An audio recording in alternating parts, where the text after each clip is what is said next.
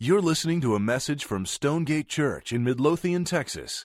For more information about Stonegate and additional audio resources, visit stonegate-church.com. Okay, Mark 11 is where we are, so if you want to go ahead and grab a Bible and turn there, that would really serve you to have one open and on your lap. So if you don't have one with you today, underneath your seat, you should be able to find one, Mark 11. While you're turning there, let's just take a moment to officially recognize that today is Mother's Day. And we want to do a good job of honoring and heaping honor on the moms of the Stonegate family. And so in light of that, I want to just take a look at all the moms in the room. And I want to make sure you know today that the sort of ministry that God has entrusted to you as a mom is I think one of the most vital and important ministries that God entrusts to any human being. That, I think it would be fair to say that for all the sons and daughters in the room, which is basically all of us, right? That we're saying that our moms have had a massively important influence upon us.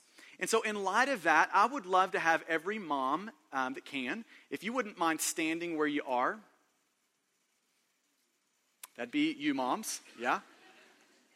Standing where you are. Yeah, and we just want to take a second to thank you. Thank you guys very much. Now, I also want to take a second to thank my mom. In just the providence of God, my mom and dad and my grandma are here this morning. And I want to take a second to just heap a little honor on my own mom. In so many ways, she has been such an extraordinary grace from God to me. And my mom and dad go to the same church that I grew up in back home. And my pastor this week called me and said that he was going to honor my mom this week for doing a little particular thing in a ministry at our church. So he asked me if I would feel comfortable reading what he was going to read to their church family back home, where I grew up, to my mom. And so I told him I would love to do that. And so this is from Bill. He said, each year we recognize mothers who have touched the lives of others through the ministries that they have served as a part of Crossway Church, and Judy Hobbs is one of those mothers. Judy Hobbs is one of a kind. If I want something done and done with excellence, then I call upon Judy.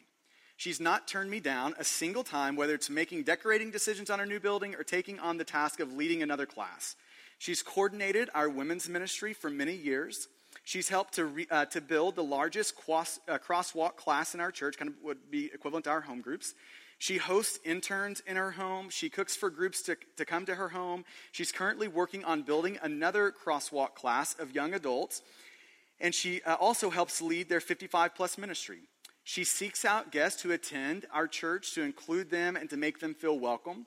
She's a wonderful support for her husband and his ministries. She gets things done for the glory of God in his church, and we'd be hard-pressed to replace her.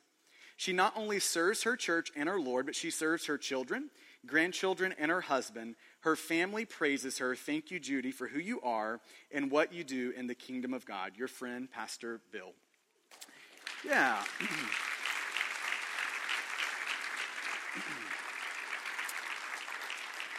And there's no good way to do this, but we're going for it. And so, and also in the providence of God, my 97-year-old grandmother has got to come down. And so, yeah. And, it was really special. Even this morning, she's like, I didn't know if I'd ever get to come and see Stonegate again. And she's got such great affection for our church. Every time I call her, one of the first things that she'll ask is, how's Stonegate going, Prays for us like crazy. Yeah. So I wanted to give this to both of y'all, and along with this letter to you and letter to you. And, Mom, I would want to tell you that in so many ways you've imaged and reflected just the heart of God.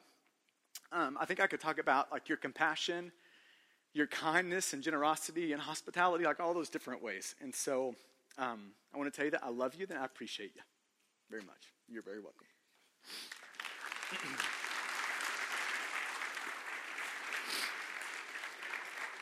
Oh, now we're to Mark 11. Okay.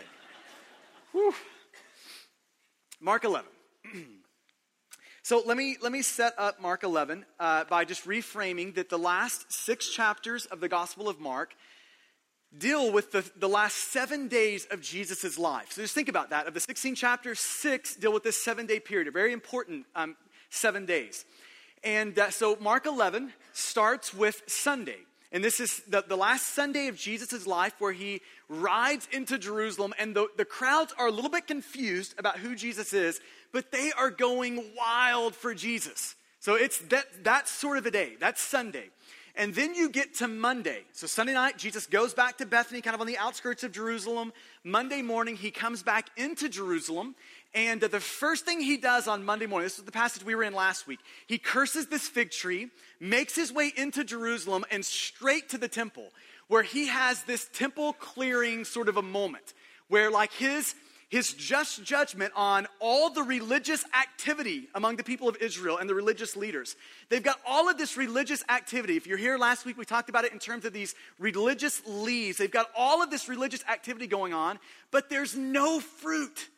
The fruit of like this deep and genuine love of God and worship of Jesus, it's strangely absent.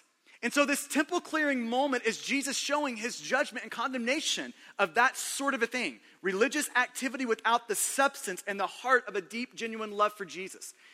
And now that turmoil, kind of that moment in the temple, this temple, table turning moment, it really, created the tension for the week. From that point forward, Jesus began to have these serious spats with the religious leaders that ended in them falsely accusing Jesus, in just a few short days, them crucifying him. So that's where this is going. Now, that's Monday, temple, all that stuff happening, clearing out the temple. He goes back to Bethany on Monday night, and then Tuesday morning, he comes back into Jerusalem. Heads straight back to the very same temple that he just cleared the previous day, and that's where you pick it up in verse 27 of Mark 11. In verse 27, the scene is created where the religious leaders come up to Jesus in the temple and they ask him a question. By what authority are you doing these things? Where does your authority come from? How do you think you can do these things? So these things are things like clearing out the temple. These things are like get this huge crowd becoming this popular. These things, where does that authority to do those things come from? Now, they were not asking in a, we would love to know and are seeking to understand sort of a way. They are asking in an obstinate, stiff-necked, rebellious, and unresponsive, this man has to die sort of a way. And it's in response to their unresponsiveness. And it's in response to these religious leaders, their rebellion against him, that you get chapter 12, verse 1. So it's in light of that episode of them questioning his authority in a we want to kill you sort of a way, not a we want to know you sort of a way, that he says, Mark 12, verse 1. It says this, and he began to speak to them in parables. Now, parables are big, like they take massively important truths. Truths like God, grace, gospel, sin. These sort of massive biblical themes. It takes those sort of big themes and puts them into story form. That's what a parable does. Now, this particular parable fits into the category of parables that are kind of like this category called judgment parables. Fitting for Mother's Day, right? Laura looked at me this week and was like, what are you preaching this week? A judgment parable? It's just the text that we're in, all right? That's all I'm saying. So we've got this judgment parable. And here we go in verse 1. It goes on. A man planted a vineyard and put a fence around it and dug a pit for the winepress and built a tower and leased it to tenants and went into another country. When the season came, he sent a servant to the tenants to get from them some of the fruit of the vineyard. And they took him and beat him and sent him away empty-handed. Again, he sent to them another servant, and they struck him on the head and treated him shamefully. Verse 5, and he sent another, and him they killed. And so with many others, some they beat and some they killed. He had still one other, a beloved son. Finally, he sent him to them, saying, surely they'll respect my son. But those tenants said to one another, this is the heir. Come, let us kill him, and the inheritance will be ours. And they took him and killed him and threw him out of the vineyard. Verse 9, what will the owner of the vineyard do? He will come and destroy the tenants and give the vineyard to others. Have you not read this scripture? The stone that the builders rejected has become the cornerstone. This was the Lord's doing, and it is marvelous in our eyes. And they were seeking to arrest him, but feared the people, for they perceived that he had told a parable against them. So they left him and went away. Okay, so just to kind of get our bearings in the story, let me try to give the five major characters and how they're represented in the story. So you need to see these characters and how they play out. So character number one is the owner of the vineyard. The owner in this story represents God the Father. Owner, God the Father. The second character is the vineyard. The vineyard represents Israel, the people of God. That's the vineyard. Vineyard is Israel. The third is the tenants. The tenants would represent the religious leaders in Israel. The fourth are the servants, these people that God keeps sending to the vineyard, sending to the tenants. The servants would be represented by the prophets, these prophets throughout the Old Testament that God would send to the people of Israel. And then lastly, you've got the Son, and the Son equals Jesus, God's Son, God the Son, right? You see the picture? So the owner is God the Father, the vineyard is Israel, the tenants are the religious leaders, the servants are the prophets of God, and the Son is Jesus, the Son of God. This is kind of the framework of the story. Now, in light of that, I want to ask this question. What does this story teach us about God? What do we learn in this parable about the nature of God, how God works? What do we learn about God? And I'm going to give you 4 things that we learn about God here. 4 things. 4 things that this parable teaches us about God. Here's the first one. The first thing we learn here in this parable is God's hope for his people. God's hope for his people. So look at verse 1. Verse 1 says this, a man. Now remember, the man, the owner of this vineyard, that's God. So a man, represented as God. A man planted a vineyard. Now just a quick note on that word vineyard. That's talking about the people of God. So this parable, the vineyard, that's Israel, the people of God. Now, the vine or the vineyard, kind of the cluster of grapes, that sort of an imagery is pulling straight from the Old Testament, passages like Isaiah chapter 5, that talks about the people of Israel in terms of a vineyard, in terms of a cluster of grapes. That's sort of an imagery. So this is like standard Old Testament fare for referring to the people of God. It would be akin to, like, as an American, you see a bald eagle, you might think, yeah, that's our symbol. Or if you're a Canadian, you see a maple leaf, you'd think, yeah, that's my symbol. If you were part of the people of God, the Jewish people, when you see a cluster of grapes, you would be thinking, yeah, that's our symbol. That's kind of our symbol of our national identity. So this is who he's talking about here. God's the owner, the vineyard, people of Israel. And this is what it says that God the owner does. So he planted a vineyard, and he put a fence around it and dug a pit for the winepress and built a tower and leased it to tenants and went into another country.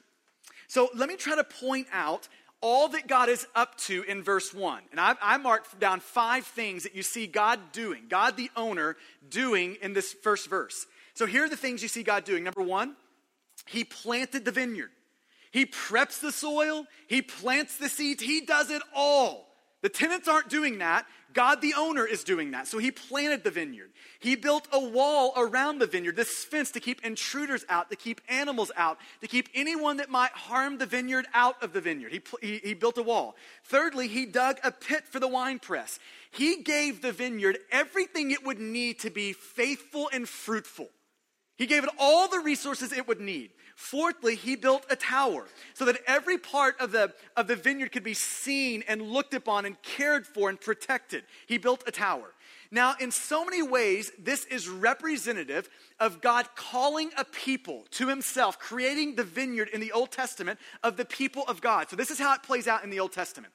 In Genesis chapter 12, God looks at a man named Abraham, and he calls Abraham out of his country, and he says, come and follow me, Abraham. And then in Genesis 12, he makes this promise to Abraham. Hey, I know that you're childless right now, but Abraham, I am going to make a great nation out of you. Abraham, I love you. I have set my affection on you. I have called you and chosen you, Abraham, and I'm going to bless you, and I'm going to make this great nation. And your descendants are going to be so numerous that there's going to be more of them than there are stars in the sky, Abraham. That's what I'm going to do for you. And just like I love you and have set my affection on you and have called you my own, Abraham, that's how I'm going to feel about your descendants. They're going to be my people and I'm going to be their God. And then as the story comes forward, the people of God find themselves in slavery in Egypt. And God sends this man Moses to rescue and redeem them out of Egypt. He leads them into the wilderness then, where God gives them manna, gives them everything they need to be protected and provided for in the wilderness.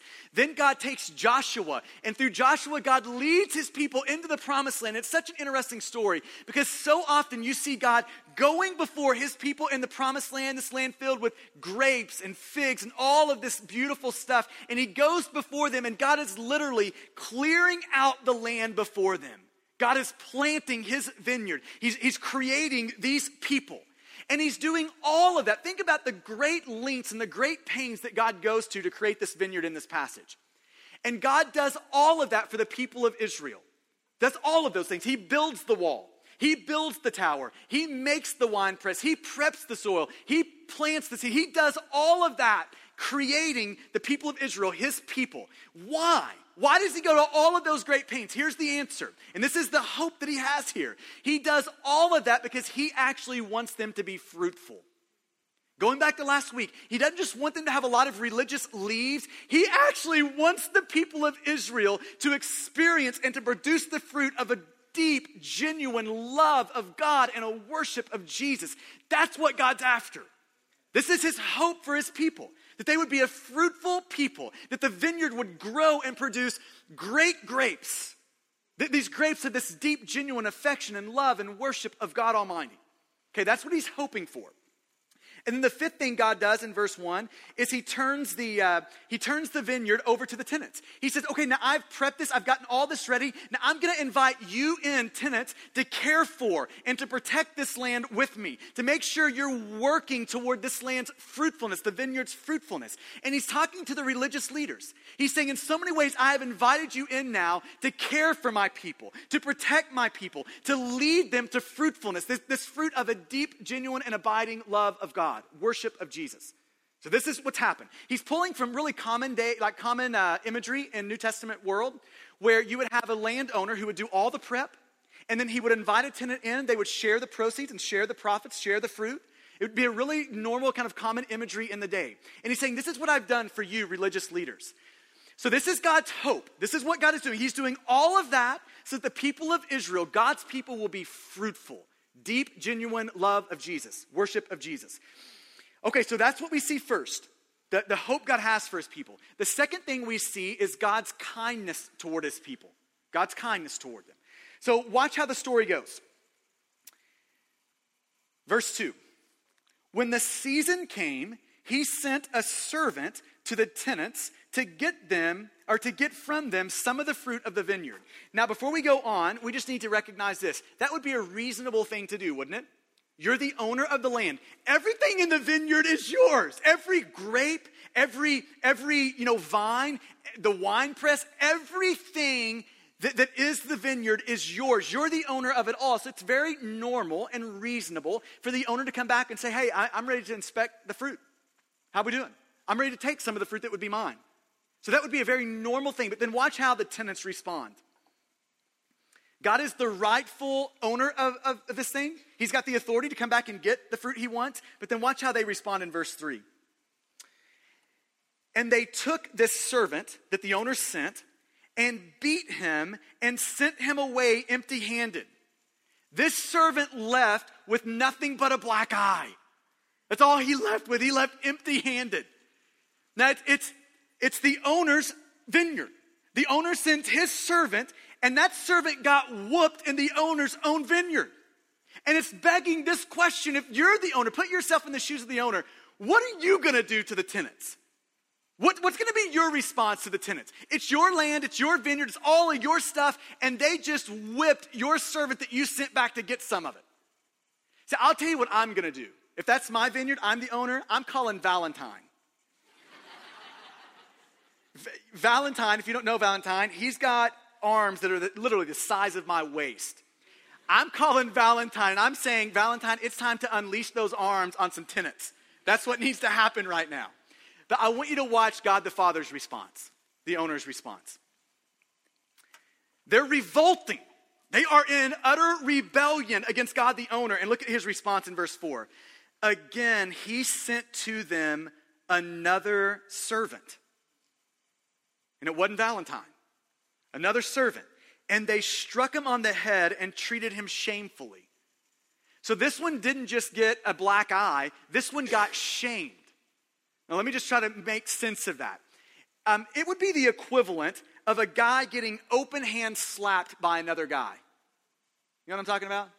See, like if two guys are fighting each other and one of them punches the other one in the nose and then that other one punches that first one in the nose, when the dust settles and the dust clears, they can all be friends at the end of the day.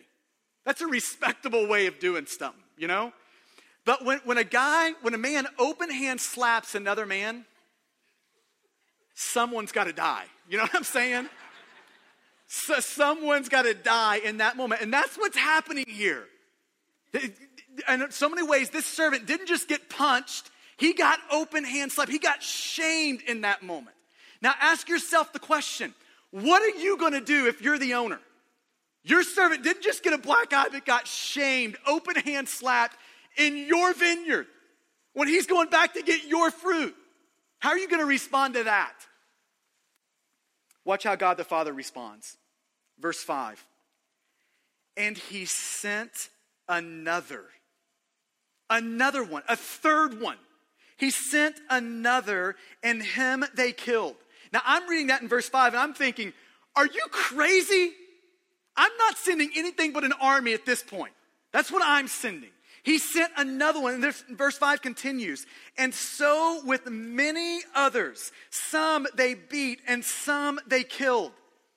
Over and over and over again, the owner of the vineyard, God the Father, keeps sending servants, these prophets, over and over and over again to the tenants, the ruthless and rebellious tenants. And over and over and over again, these tenants and the people of the vineyard keep killing them.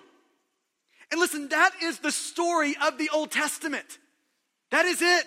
That over and over again, that this people that God created, the people of Israel, over and over and over again, God would send them prophets, his servants.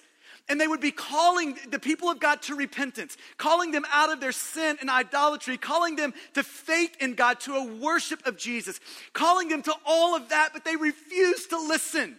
They were rebellious. They were in revolt against God, the owner. And they would beat these prophets. They would shame those prophets. They would kill those prophets. Let me just give you some examples of this. I just wrote a few down. How about Elijah? You remember him in the Old Testament? That man got chased into a wilderness and chased around like a dog. Zechariah was stoned to death. How about Isaiah? He's a fairly well-known Old Testament prophet. You know, there's this wonderful scene. We talked about it last week in Isaiah 6 where he sees a glimpse of God in the temple, and that scene ends in Isaiah 6 verse 8 with God saying, after Isaiah has seen this vision of God, God saying, whom shall I send and whom will go for me? And Isaiah responds with this verse and this statement that makes its way onto the, to the back of a lot of t-shirts. Here am I, send me. This beautiful response. He's going to be this prophet of God. But you know what doesn't make it onto many t-shirts? The next verse. When God clarifies the sort of response that people are going to have to him. Okay, I'm sending you. So you're going, Isaiah, but here's how the people are going to respond to you. You're going to speak, Isaiah, and no one's going to listen. You're going to preach, no one's going to pay attention. And as tradition has it, these exact people that God sent Isaiah to preach to ended up sawing him in two. Or how about our man Jeremiah? He's another fairly well-known Old Testament prophet. Jeremiah, that brother had a rough life. He wrote 2 books in the Bible. One is the book of Jeremiah and one is Lamentations. You know if you wrote the book of Lamentations, your life was pretty hard, don't you? You know it did not go well for you, and it didn't. God called Jeremiah when he was in his mother's womb, sent him as a prophet to Israel, pleading with the people of God to return, come out of your idolatry, come out of your sin, return to God. And in response to all of his preaching, all of his pleading, they refused. And not just refused him, they reviled him, rejected him. At one point, they imprisoned him. In another point, he finds himself in stocks. Another time, they put him in a pit and leave him for dead. This is Jeremiah. If you want maybe a summary of how the Old Testament prophets were treated, Hebrews 11 does a really good job at this. Hebrews 11, this will be on the screen for you. Hebrews 11, verse 36 through 38. Listen to how it summarizes some of how the Old Testament prophets were treated. Others suffered mocking and floggings and even chains and imprisonment. They were stoned. They were sawn in two. They were killed with the sword. They went about in skins of sheep and goats, destitute, afflicted, mistreated. These were God's servants, the prophets, of whom the world was not worthy, wandering about in deserts and mountains and in dens and caves of the earth. That's how God's people, the vineyard, the tenants, that's how they treated God's servants. If you want a New Testament example of this, think about John the Baptist. We saw him in the opening chapters of Mark. John the Baptist comes preaching repentance, calling the people out of their idolatry and sin. And in response to that, the people of God imprison him and decapitate him. That's their response. This is how the people of God treated, the vineyard and the tenants treated the servants of God. If you want to think about the entire history of the people of Israel, you might could think of it this way. It was full of rebellion, revolting, and just plain old ignoring of God. That's their history is marked with that. Now the question is, how would you respond to that? Put yourself in the shoes of God. You have sent servant after servant after servant. They get beaten, they get mocked, they get reviled, they get killed. How are you going to respond to that? I'm telling you what I'm going to do. I'm going to go rent an entire episode or entire season of CSI, and I'm going to learn how to hide some bodies. You know what I'm saying? That's what I'm doing. Man, somebody's dying in this thing. Somebody is getting the wrath in this thing. I love how Martin Luther said it. He was the old reformer of a few centuries ago. He said it this way: If I were God and the world had treated me as it treated him, I would kick the wretched thing to pieces. That's what I would do. I agree with him. But I want you now to look at verse 6, where the kindness of God culminates. They've just killed all of his prophets. I mean, just one after another. He's sending them, and they are reviling and shaming and killing them. And then look at what he does in verse 6. He had still one other, a beloved son. I mean, you're supposed to kind of get to that point and say, surely not. There's no way he's about to do this. And then you get on to the rest of verse 6. Finally, he sent him to them saying, surely they're going to respect my son.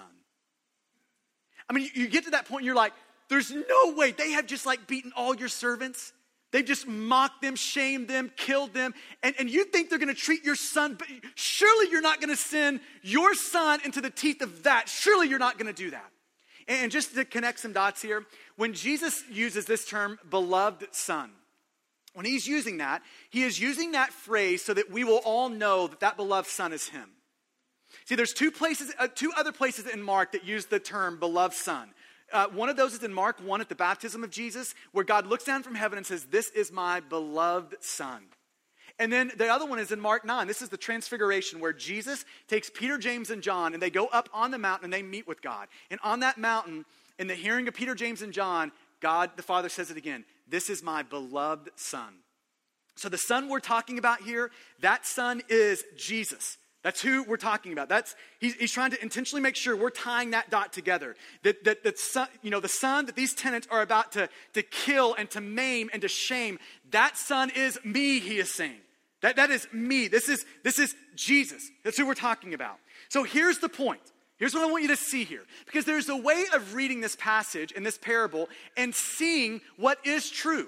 This parable does highlight the wickedness of the tenants. They are wicked people, but that is not the main point of the parable.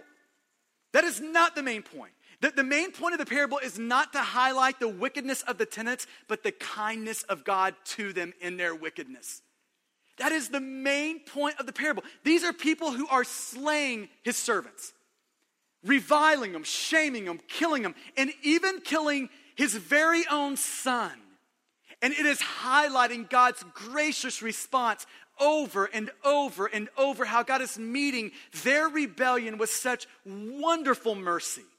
It's showing us that picture of kindness. And then look at how they respond in verse 7.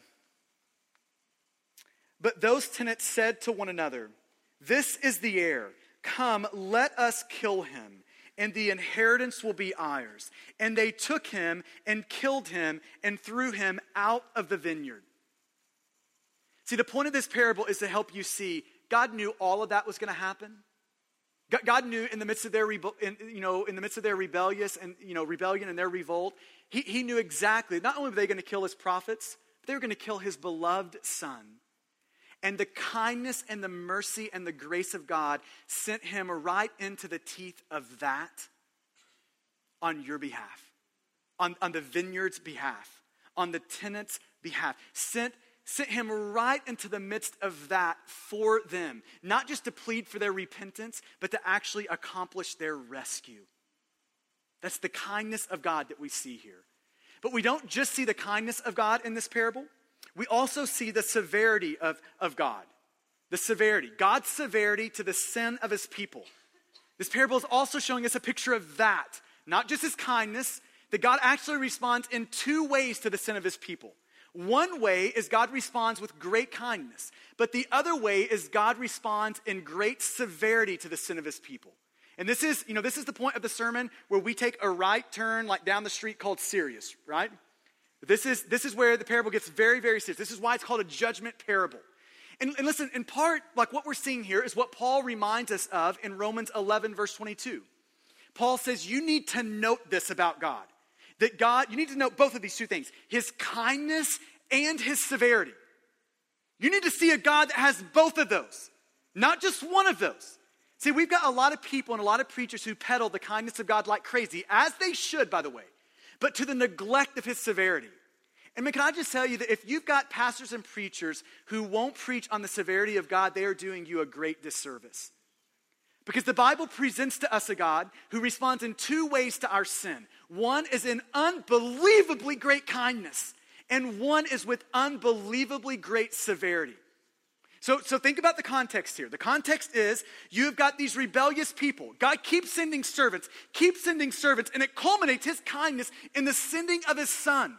And they respond by slaughtering his very own precious, beloved son. And it leads to verse 9. How will God respond to that? What is God going to do now? It's almost as if the people, the tenants in the vineyard are saying, God's not going to do anything. He's not going to do anything. We can get away with whatever we want to do, however we want to do it. God's not going to intervene. Verse 9 is God's response. What will the owner of the vineyard do? What is God going to do in light of their wickedness? In light of their sin slaughtering his own son? What is God going to do? Answer.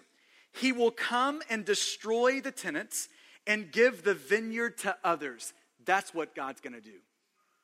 That is a picture of the severity of God. Now, in one sense, this text is showing us that the physical and temporal effects of God's judgment on the people of Israel. Physical and temporal. That in AD 70, just a few short years after this, the Roman army comes into Jerusalem and utterly destroys and crushes Jerusalem and destroys the temple. The people of God are scattered across the face of the earth. So that's in one sense, that they are physically destroyed. But this passage right here, this idea of God coming and destroying the tenants, isn't just talking about a physical and temporal destroying. It's also talking about God's judgment on sin that is so severe that it will also eternally destroy people. Namely, the tenants and the people of the vineyard. Not just physically and temporally, but spiritually and eternally. He is saying here that if you persist in your rebellion long enough, if you stay in your rebellion, you continue in your revolt, you hang in there long enough, and you are going to collide with my wrath in ways that you would not believe. That you are on a collision course with my judgment and my just condemnation for sin. You are on the collision course with that. And the Bible says that wrath and God's judgment over sin culminates in what the Bible, and in particular Jesus, calls hell. Now, hell in the Bible is described as a place of darkness, as a place of anguish. Maybe you could summarize it this way. It's described as the absence of God and all the good that comes from God. It's void of all of those things. And Jesus is saying here, if you persist in your sin and your rebellion and your revolting, if you stay in your hard-heartedness, if you continue to reject me, that is your fate. This is where you are headed. You are going to collide with that sort of judgment of God, and that's a good judgment of God. That's like the right judgment of God. You're colliding with that, he is saying. That this is the severity of God that we see in this parable. And then lastly, we see God's ultimate triumph in history. God's ultimate triumph in history. This is verse 10 and 11. And, I think in so many ways we need to be reminded of this often. If you were just to switch on the news tonight, there is a sense in which it is really easy to believe that maybe sin is winning. Maybe evil is winning. But Jesus is about to remind us that sin never wins. Evil never wins. That sin and evil are always subjects of his sovereignty. And he's reminding us here that in the end, Jesus wins. And in the end, all of those in Jesus, they win. So here it is in verse 10 and 11. Have you not read this scripture, Jesus asked? The stone that the builders rejected has become the cornerstone. This was the Lord's doing, and it is marvelous in our eyes. Jesus ends by quoting Psalms 119. It's a messianic psalm. It's a psalm pointing forward to the Messiah, pointing forward to Jesus. And he's looking at these religious leaders, and they know he's talking about himself. And he is saying this to the religious leaders. I am the stone that you're rejecting. I'm being rejected and reviled by you right now. You're rejecting me, God's stone. And that rejection is going to culminate in a few days with your false accusations and you crucifying me on a cross. That's where this is going. You are rejecting me, but make no mistake about it. Even though you reject me, this stone's going to rise on the third day. And on the third day when I rise, you're going to see that I'm no longer going to be the rejected stone. I'm going to be the cornerstone, the foundational stone, the stone that everything else is aligned with and built upon, the foundational centerpiece of the universe. That's where it ends. That's what a resurrected Jesus looks like. No longer the rejected stone, but the capstone, the chief stone, the cornerstone that holds everything together. And there's a sense in which Jesus is looking at the religious leaders. He's saying this. You can persist in your unbelief if you want. You can persist in your rejection of me, but it will be to your eternal demise. Or you can receive me as the cornerstone to your eternal joy. Your choice. The options are before you. Okay, now I'm going to finish by taking the next just couple of minutes and applying this. I want to just make this like ground level for us today. This is what the story is teaching, these things about God. But let me try to connect this with the grind of your life. So I am acutely aware, after being in ministry for a good while now, that we just have a unique ability. Like when I'm sitting in a sermon, I've got the unique ability to hear these massively like grand biblical truths about God, gospel, grace, judgment, all of these huge biblical ideas. And we can even sit in the crowd and in a sense be applauding them that, yes, that is right. Yes to that. We can do all of that and still not be greatly affected by them. We can applaud all day long, but they just never reach the deep places of our heart. And I think in so many ways, it's because in so many of these scenarios, we fail to put ourselves into the story. We fail to see, and here's what I want you to feel as we finish today. So oftentimes in a story like this, in a moment like this, we fail to see that we are the wicked tenants who deserve God's judgment, but instead have been the recipients of God's great kindness. So often in a moment like this, we fail to see that we are the wicked tenants who deserve judgment. But rather than getting judgment from God, we get God's extraordinary and great kindness, his grace and his mercies. Let's just take this in 3 parts. We are the wicked tenants. Do you know that about you? That when you're reading this story, you should not be thinking, wow, I didn't know people could sin like that. You should be thinking, that is me. That is what my sin does. That is what my sin does to Jesus. That's what my sin does to his servants. This is the picture of my sin toward God, that we are the wicked tenants. When we come out of the womb, we are in revolt against God, rebellious toward God. And listen, the Bible isn't just saying that is the worst of us. The Bible is making it very clear that that is all of us. That we come out of the womb, swords drawn, ready to do battle, having declared war on God. We are indifferent to God, acting as if he won't intervene. He's not going to show up. He's not going to do anything. We're in revolt against God. This is what sin is. I love how the New City Catechism, we're encouraging all of our families to be on this right now and kind of through the year, taking one a week and kind of running through these with your family. Question 16 of the New City Catechism, questions and answers that deal with big biblical truth, God, gospel, sin, all these sort of things. Here's question 16. It asks the question, what is sin? And listen to the New City Catechism's response to this. It says, sin is rejecting or ignoring God and the world he created. It's rebelling against him by living without reference to him.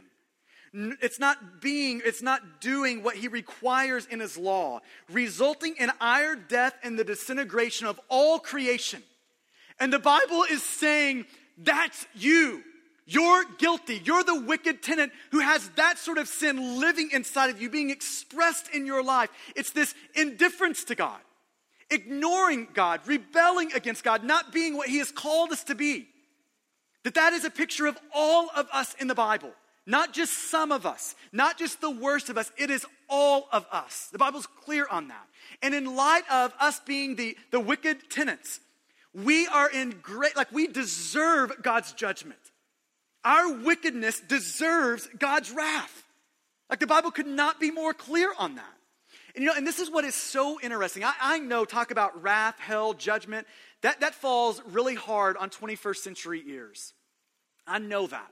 And it's just interesting, in 15 years of kind of vocational ministry life, that anytime the topic turns to hell, judgment, these sort of big, weighty themes, here's the response that 21st century people always give to that.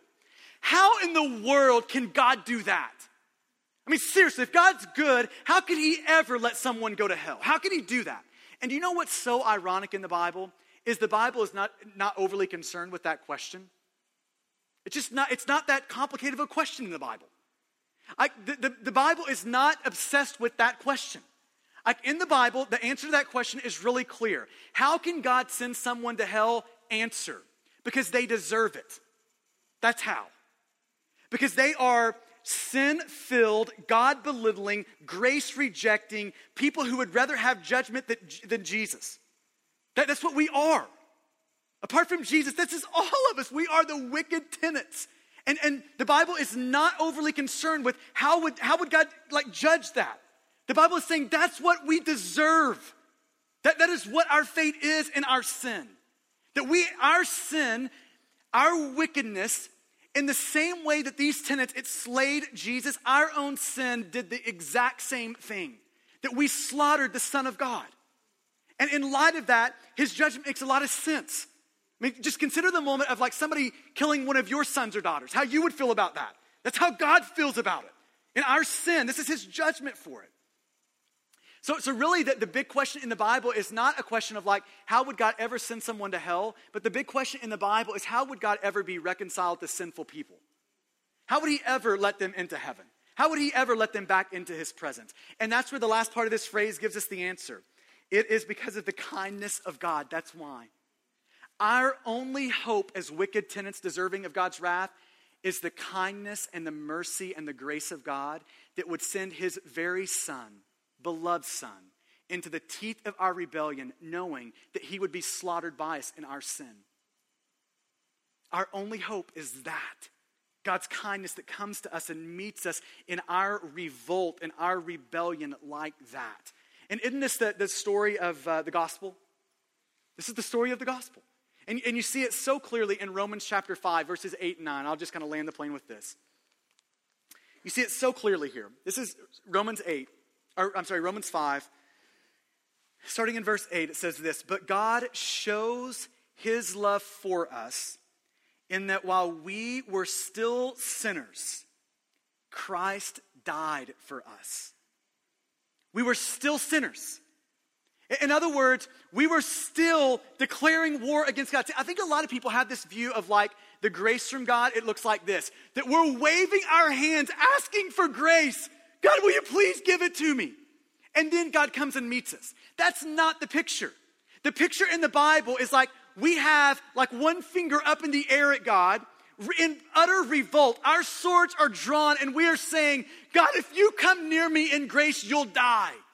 And God still, in the midst of our sin, in the midst of our rebellion, comes and meets us with grace.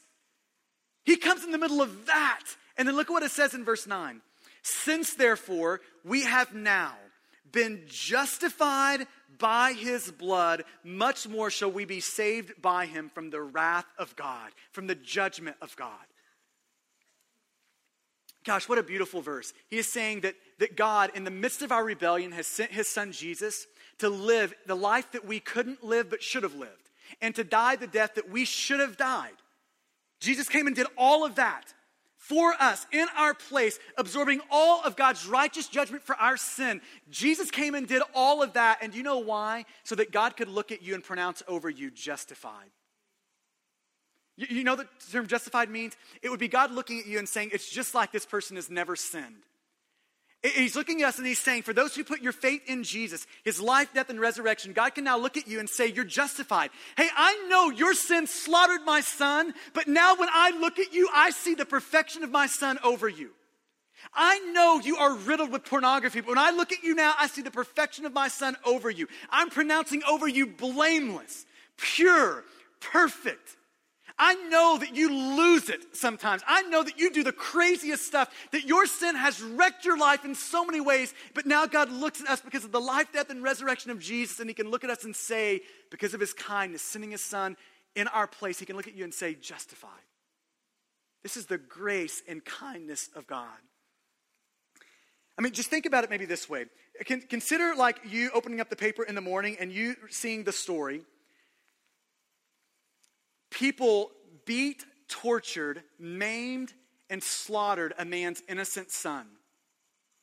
And in response to their maiming and torturing and killing his son, this father forgave them, adopted them into his family, and wrote them into his will. That's the scandalous nature of grace. That is God's kindness towards you in Jesus. And all of that finishes in verse 12. All of that finishes in verse 12. Really, the culmination of the entire story is to say, how are you going to respond to that?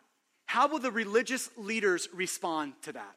See, the religious leaders, they have this option in verse 12. They can either go with Jesus or they can get judgment. They can go with Jesus who gladly bore their judgment, or they can just go ahead and bear their own judgment and live with it. They can be eternally wrecked by the judgment of God, by the wrath of God. It's judgment or Jesus. That's their option. And you see verse 12, it's one of the saddest scenes in the Bible. Rather than receiving Jesus and going for Jesus, they said no to Jesus and yes to judgment. And can I just say, that's the options that are before every one of us today. It's the same thing. We're the wicked tenants. God's met us with great mercy, and it leads to this moment. How are you going to respond to that? Here's your options. You can have Jesus who bore your judgment, or you can have your judgment. You can have Jesus who bore your sin, or you can feel the effects of your sin for all eternity. I mean, can I just plead with you? Go with Jesus.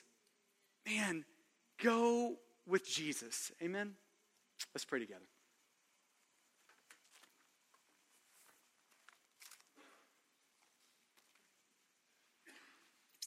I want to give you just a moment for the Spirit of God to press into you the things that would be most helpful this morning and to wipe away the things that wouldn't be helpful. And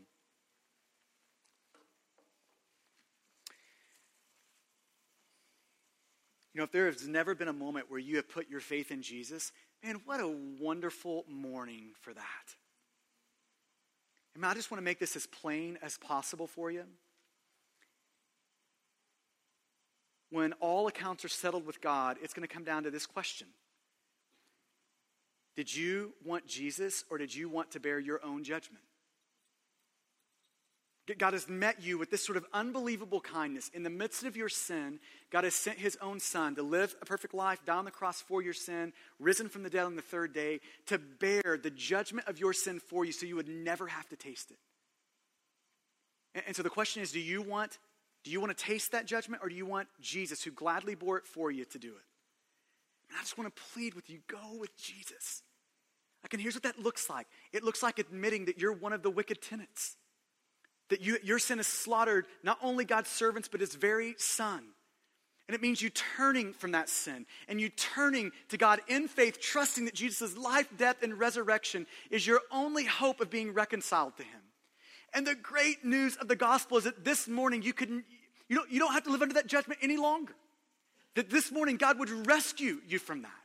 He would save you. He would redeem you. He would adopt you, the wicked tenant, into his family, write you into his will for all eternity. That's open invitation from God for you today.